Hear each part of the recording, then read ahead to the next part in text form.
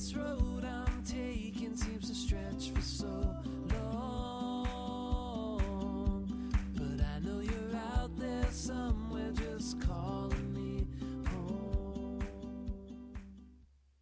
Have you ever had the shock and awe moment and it's bad? Like, really bad.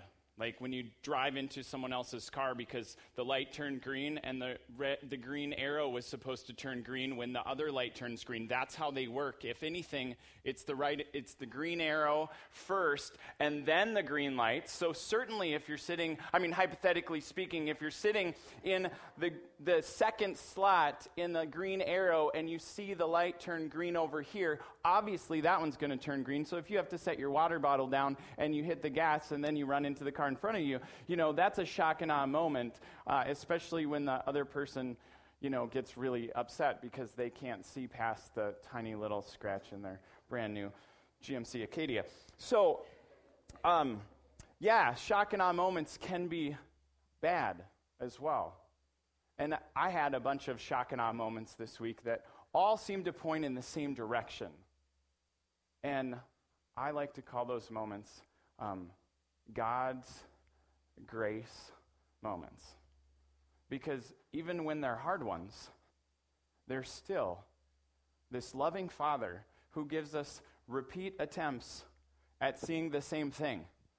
And today, I hope that you have these repeat attempt moments to see the same thing. Because we started restoration. When we started restoration, we started because we believed that God wants a relationship with everyone in such a way that we're transformed in how we see ourselves and how we see our situation and how we see the world. Even if it means there's some shock and awe moments that happen moment after moment. Because how we see determines how we think.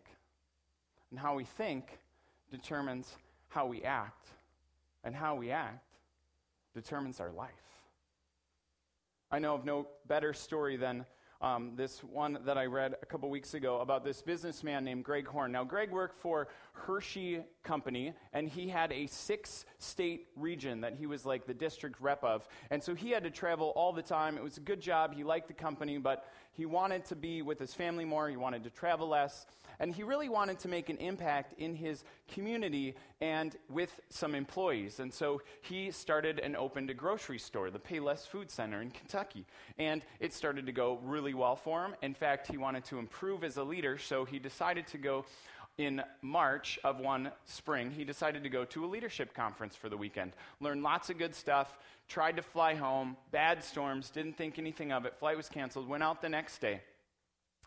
Flew into the nearby airport that he had planned to fly to the day before, and as he gets in his car and drives home, he starts hearing the weather reports.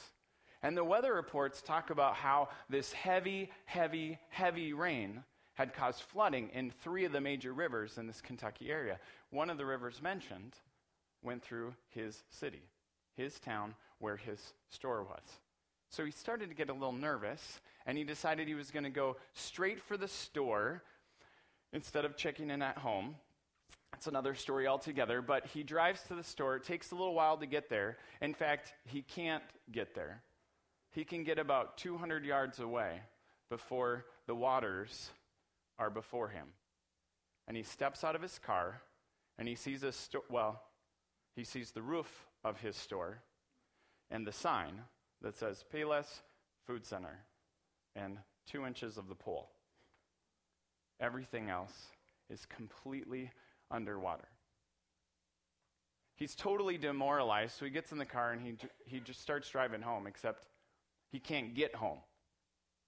The waters are everywhere, so he actually has to drive over an hour away to stay with his sister in Lexington, Kentucky, and for 3 days, he's stuck at his sister's.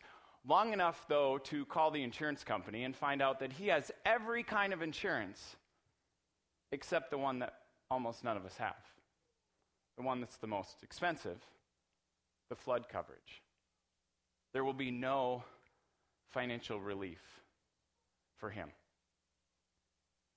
2 more days go by before he can even get in the store. He's able to get home after 3 days, but it takes 5 days for him to get in the store, and when he does get in the store, he faces complete devastation. I mean, he sees $500,000 worth of spoiled, soggy inventory. His cash registers all are waterlogged. They're having filthy water flow out of them as he tries to open them.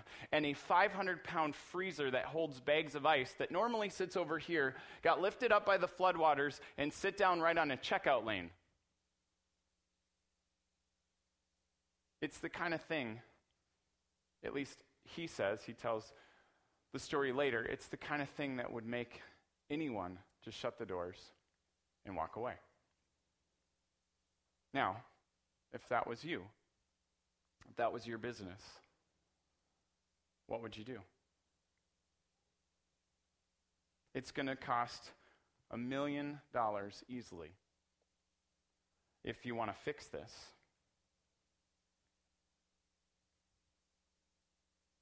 Or you could just file bankruptcy, walk away, close the doors. And I think no one would call you any lesser for it. This is an act of God tragedy that caused my business to fail. I'm not a failure, though. That's true. Except Greg said he had a choice. As he sat there in the midst of not having flood coverage and seeing the devastation, he's like, less than a week ago, I went to this business leadership conference, and I learned that failure is way more about what happens in me than what happens to me. In fact, it's not the size of my problem, but my perception of the problem. Maybe I need to change how I see this situation. So when you have shock and awe moments that are not good, do you see failure, or do you see an opportunity to fail forward? See, that's what I think changing how we see is all about. We've started this series called Failing Forward, and it's really this opportunity for us to learn how to let God move in our mistakes, because failing doesn't make you a failure, but that's part of this step that we talked about last week of learning how to redefine success and failure. Failures are moments, they're not people. They're events, but they're not lifetimes. And if we believe that Jesus is in everything we do, then success and failure really have to be connected to him. Failure might just be forgetting to follow and trust God. And success would be trusting and following God. But as we move through this, we have to move past just a redefinition. We have to look at a new way to see. And here's where I think we get this. We started last week with the story of Abraham in Genesis 12. And if you have your Bible, you want to turn to Genesis 13. In Genesis 13, we see God teaching two people how they see. Because before you can change how you see, you have to actually see how you see. But hey, when there's lots of shock and awe moments that all point to the same thing, let me tell you, if we had an hour, I could tell you the 5 things that I found out that I saw in the midst of a car accident or housework or family things or a wedding. I had the opportunity to see how I see. We get the same idea here. Genesis 13. Starting in verse 5. It says, "So Abram left Egypt and traveled north to the Negev, along with his wife and Lot and everything they owed." Okay, that's the start of the story. They come back to the land. In verse 5 it says, "Lot, who is traveling with Abram, he had also become very wealthy in Egypt, with flocks and sheep and goats and herds of cattle and many tents. But the land could not support them both. And Abraham and Lot and all their herds and all their flocks and all their servants living so close together. So disputes broke out between the herdsmen of Abram and the herdsmen of Lot. At the time, Canaanites and Perizzites were also living in this land.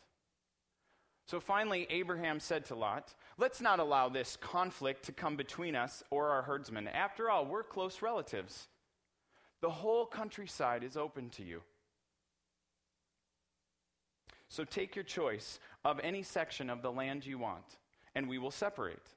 If you want the land to the left, then I'll take the land to the right. If you prefer the land on the right, then I'll go to the left.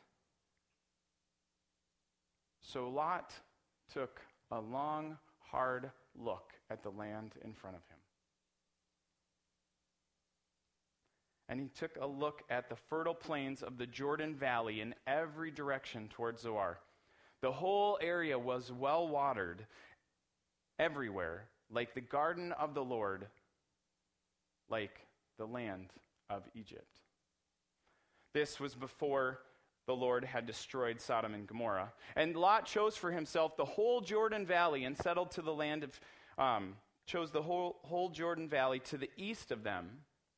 And he went there with his flocks and servants and parted company with his uncle Abram.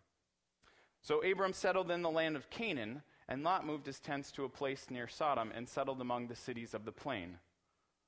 But the people of this area were extremely wicked and constantly sinned against the Lord. Now, after seeing that Lot had gone, after they had parted company, the Lord said to Abram, "Look, as far as you can see in every direction, north, south, east, and west, all of this land I am giving you, as far as you can see, to you and your descendants as a permanent possession. And I will give you so many descendants that, like the dust of the earth, they cannot be counted.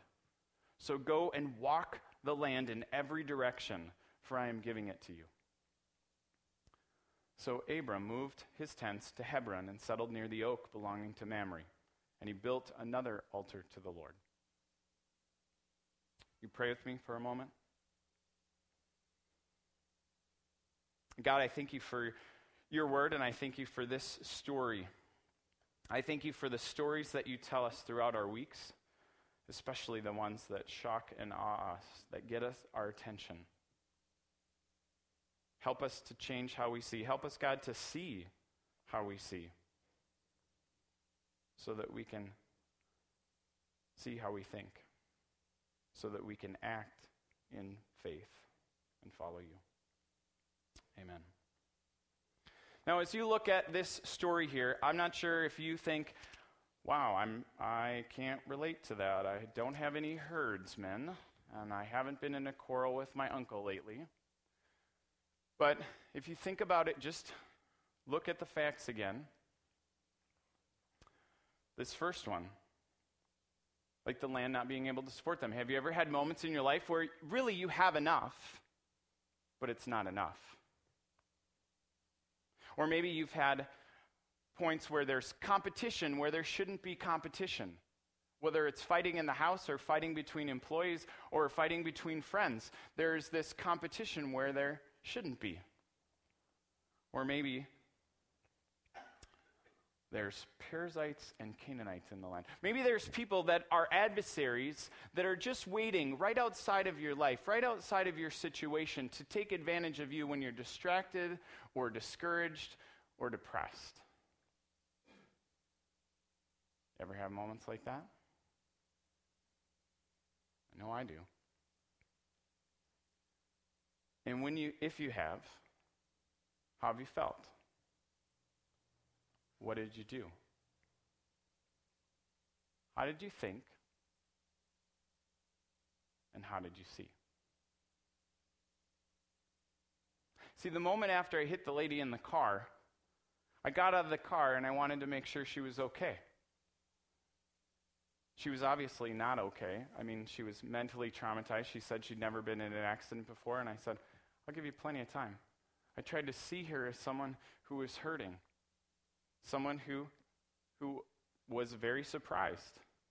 And I said what no one should say. I'm sorry, that's totally my fault.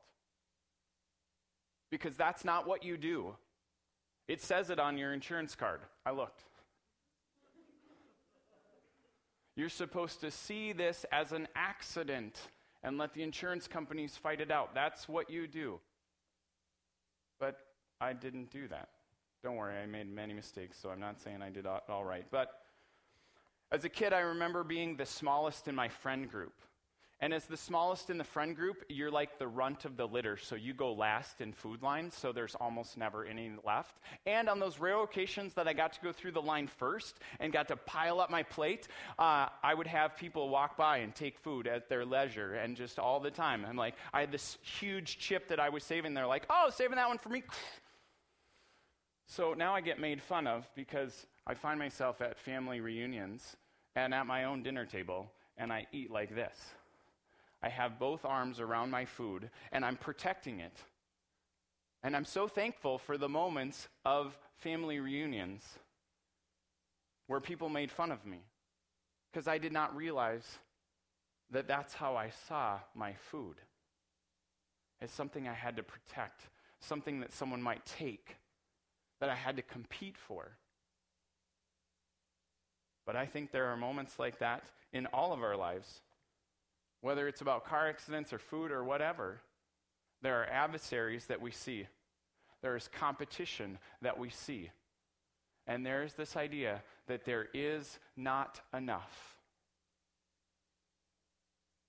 How do you respond in those situations? Now, let's look again at Abram and Lot. Two different ways to see. Let's start with Lot, verse 10. Lot looked around. In the Hebrew, it says that Lot lifted up his eyes and saw.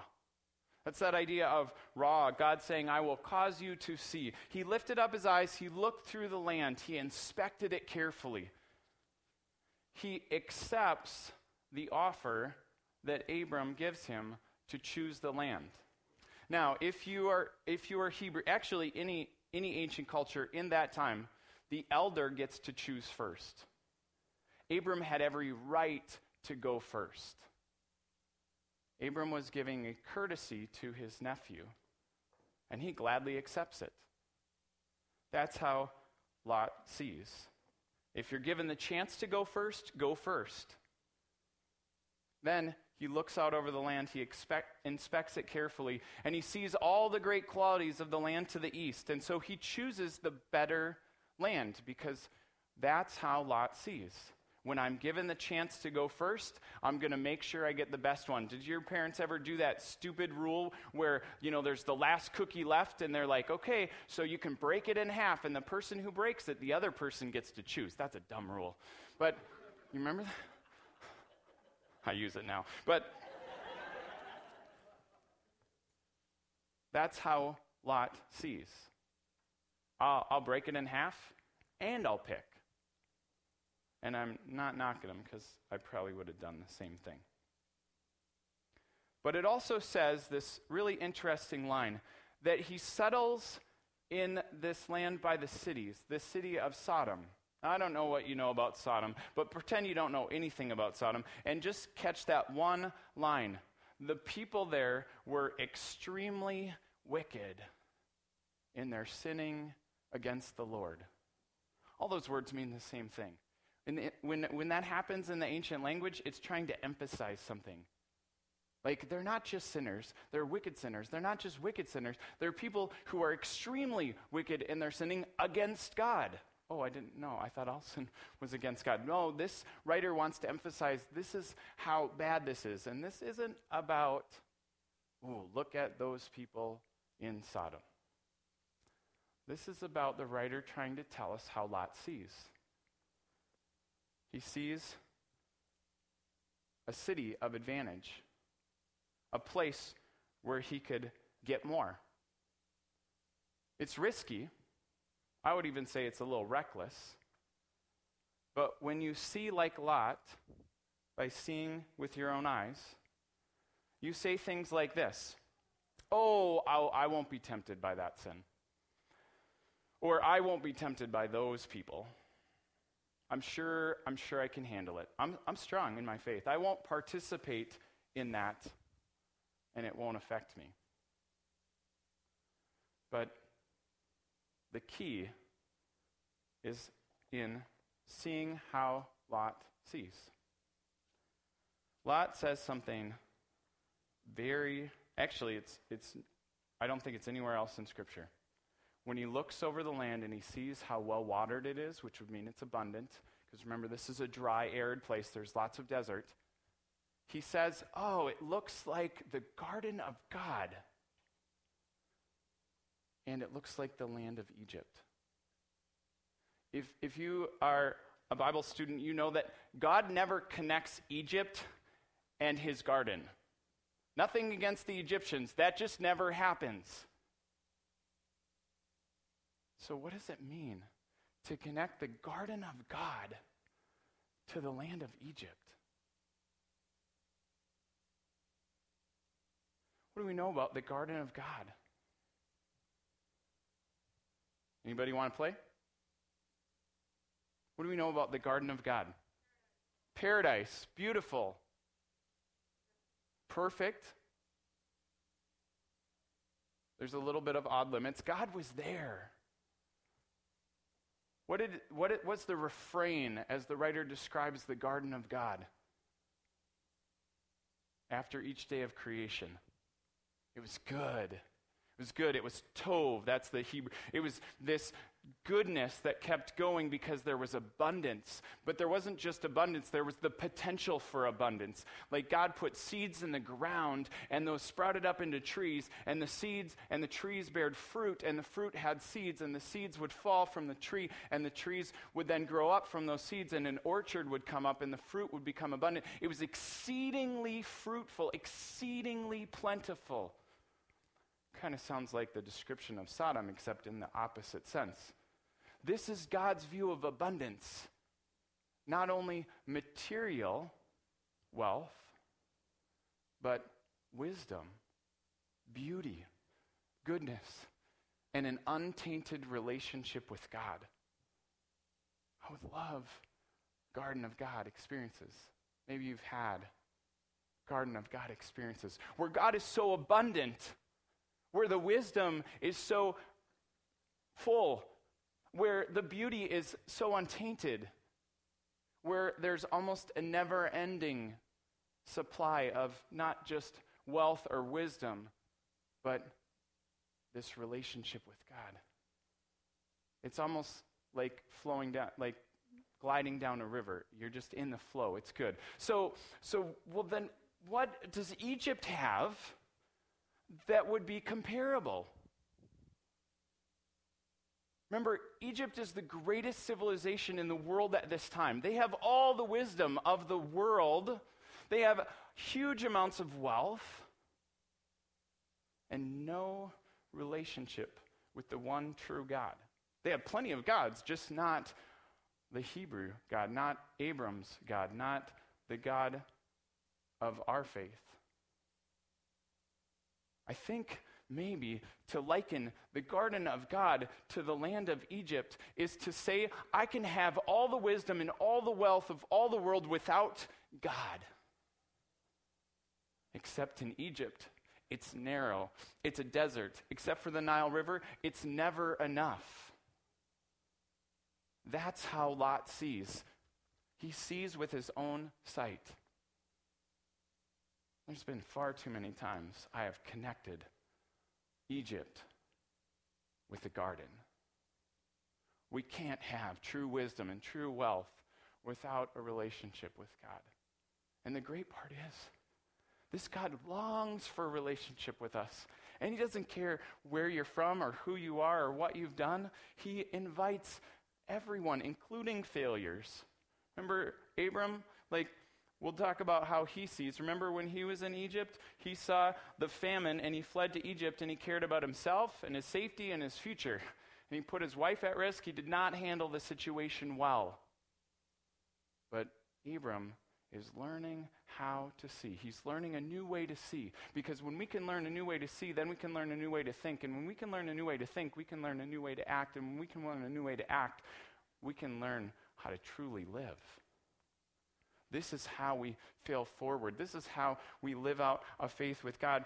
And so when we look at how God sees through Abram, now we find someone who sees a problem. There isn't enough. there's fighting inside. There's people waiting on the outside. And Abram says, you know what? I'm not going to be passive about this situation. I'm not going to pretend it's not here. I'm going to go engage that situation. I'm going to go face that problem, and I'm going to face it head on. But I'm going to believe that God is with me, that God loves me, that God is going to provide for me, and that his promises are true. So, Lot, you go pick the land that you want. I trust that God's going to take care of me. You want to pick first? That's fine. You want to pick the better one? That's fine. I trust that God's going to take care of me. It's not passive, though. It's active. It's seeing by faith. And it's only after Abram parts with Lot that God shows him what he sees. Only after he leaves Lot does God say, now you lift up your eyes and see. You go take a long, hard look with my sight. I will show you the future reality in your present situation. Because when you see by faith, it goes way beyond your circumstances and way beyond your present. And God says, look out over the land. To the north, to the south, to the east, to the west. The only problem is where he was standing. I think we have a picture of it. We'll come back to the other verses. But where he's standing here, you can't see the whole land that God just described. There's the Samaritan mountains and the Galilean mountains. They're in the way.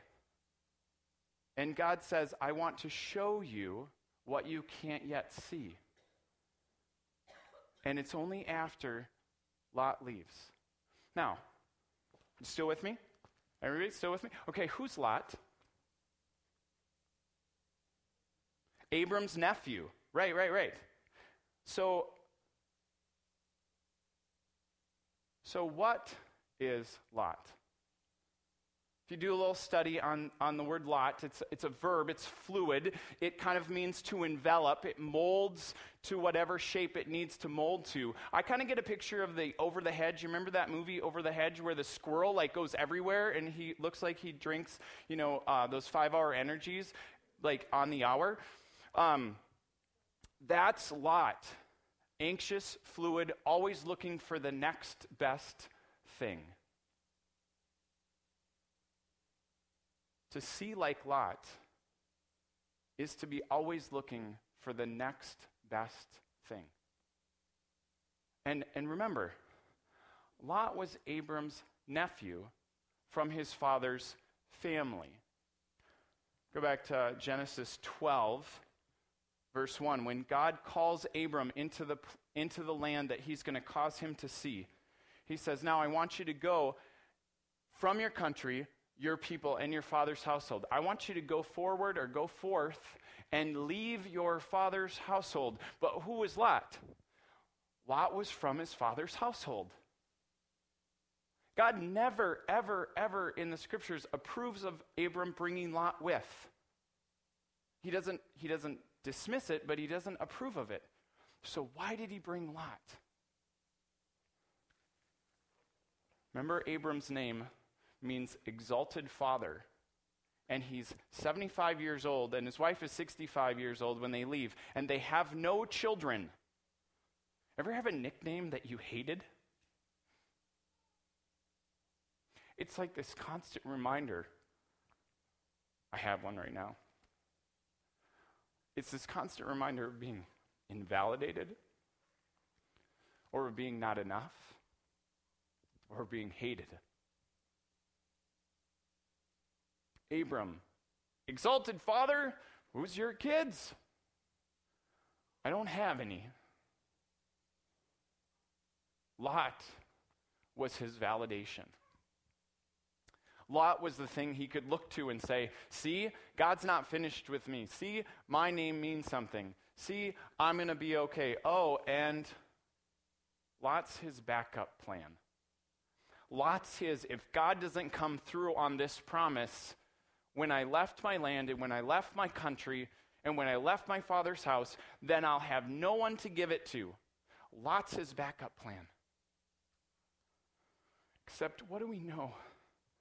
God gives lots of second chances, but God doesn't work off backup plans because God never fails. Never, ever, ever. If you're working off a backup plan, there's a good chance that you're seeing by your own sight. But God is teaching Abram to see. And it's only after he leaves his past in his past that he sees by faith.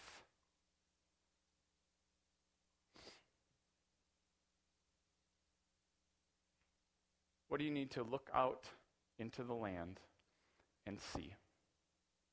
What's the future reality that God is calling you to? What is that thing that's in your past that should be in your past? I think God gives us time so that we can bury things in it. What do you need to let go of? Is your lot a job that you really just need to leave? Or is Lot a friend that's not helping you see how God would see? Or is maybe Lot a way of seeing, and you need to let it go so that you can really, truly see how God sees? Ask God what your lot is. After he leaves, he looks out into the land, and God says, Abram, I want you to go and I want you to see all this land, to the north, to the south, to the east, to the west. If you can see it, it's yours. Go claim it. Take that step of action, that next step of faith, and go into the land. It says, go and walk through the length and the breadth. Go walk through in every direction. This is the land I'm giving you. See, after we leave our past and our past, we've got to take a next step. We might not know the whole way. We might not have the action plan all figured out. But if we want to fail forward, if we want to succeed in life with God, we have to at least take one step of faith. Abram is taking a step of faith by walking into the land. There might be a situation in your life right now where God is saying, take the step. I've told you what it is. I've shown it to you. You've left your past in your past. Now go. What are you afraid of? I'm with you. Do you not see it? I'm giving you the future reality, even though you're in your present circumstances. And God never fails. He will come through. He wants us to step out in faith.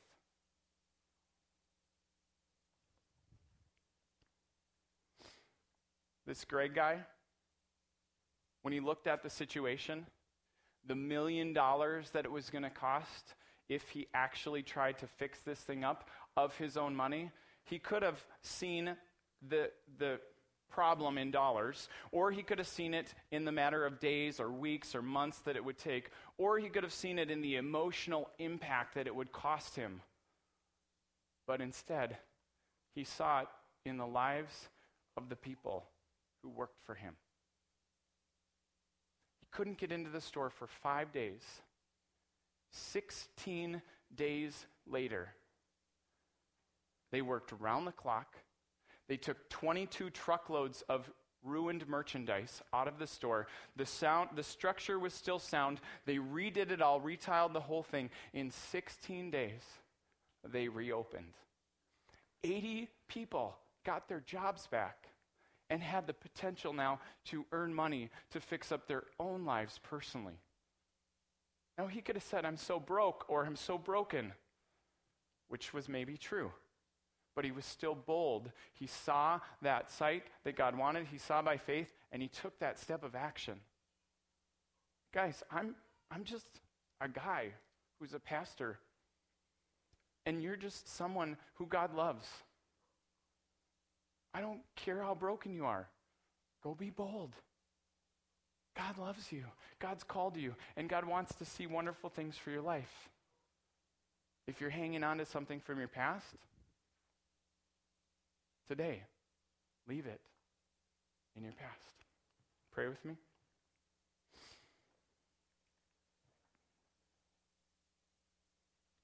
God, thank you for stories that at first seem to be about sheep and herdsmen and fighting, and for speaking to our lives. Whether it's shock and awe moments, God, or just the subtle voice of you saying, you can leave that in your past. I have a plan for that, or I have a plan for them. God, help us to leave those things and to take a step of faith in the way you want us to go, to make a huge difference, not just in the lives of ourselves, but in the lives of those around us, because you are with us, because you want us to be bold even if we feel broken. In Jesus' name, amen.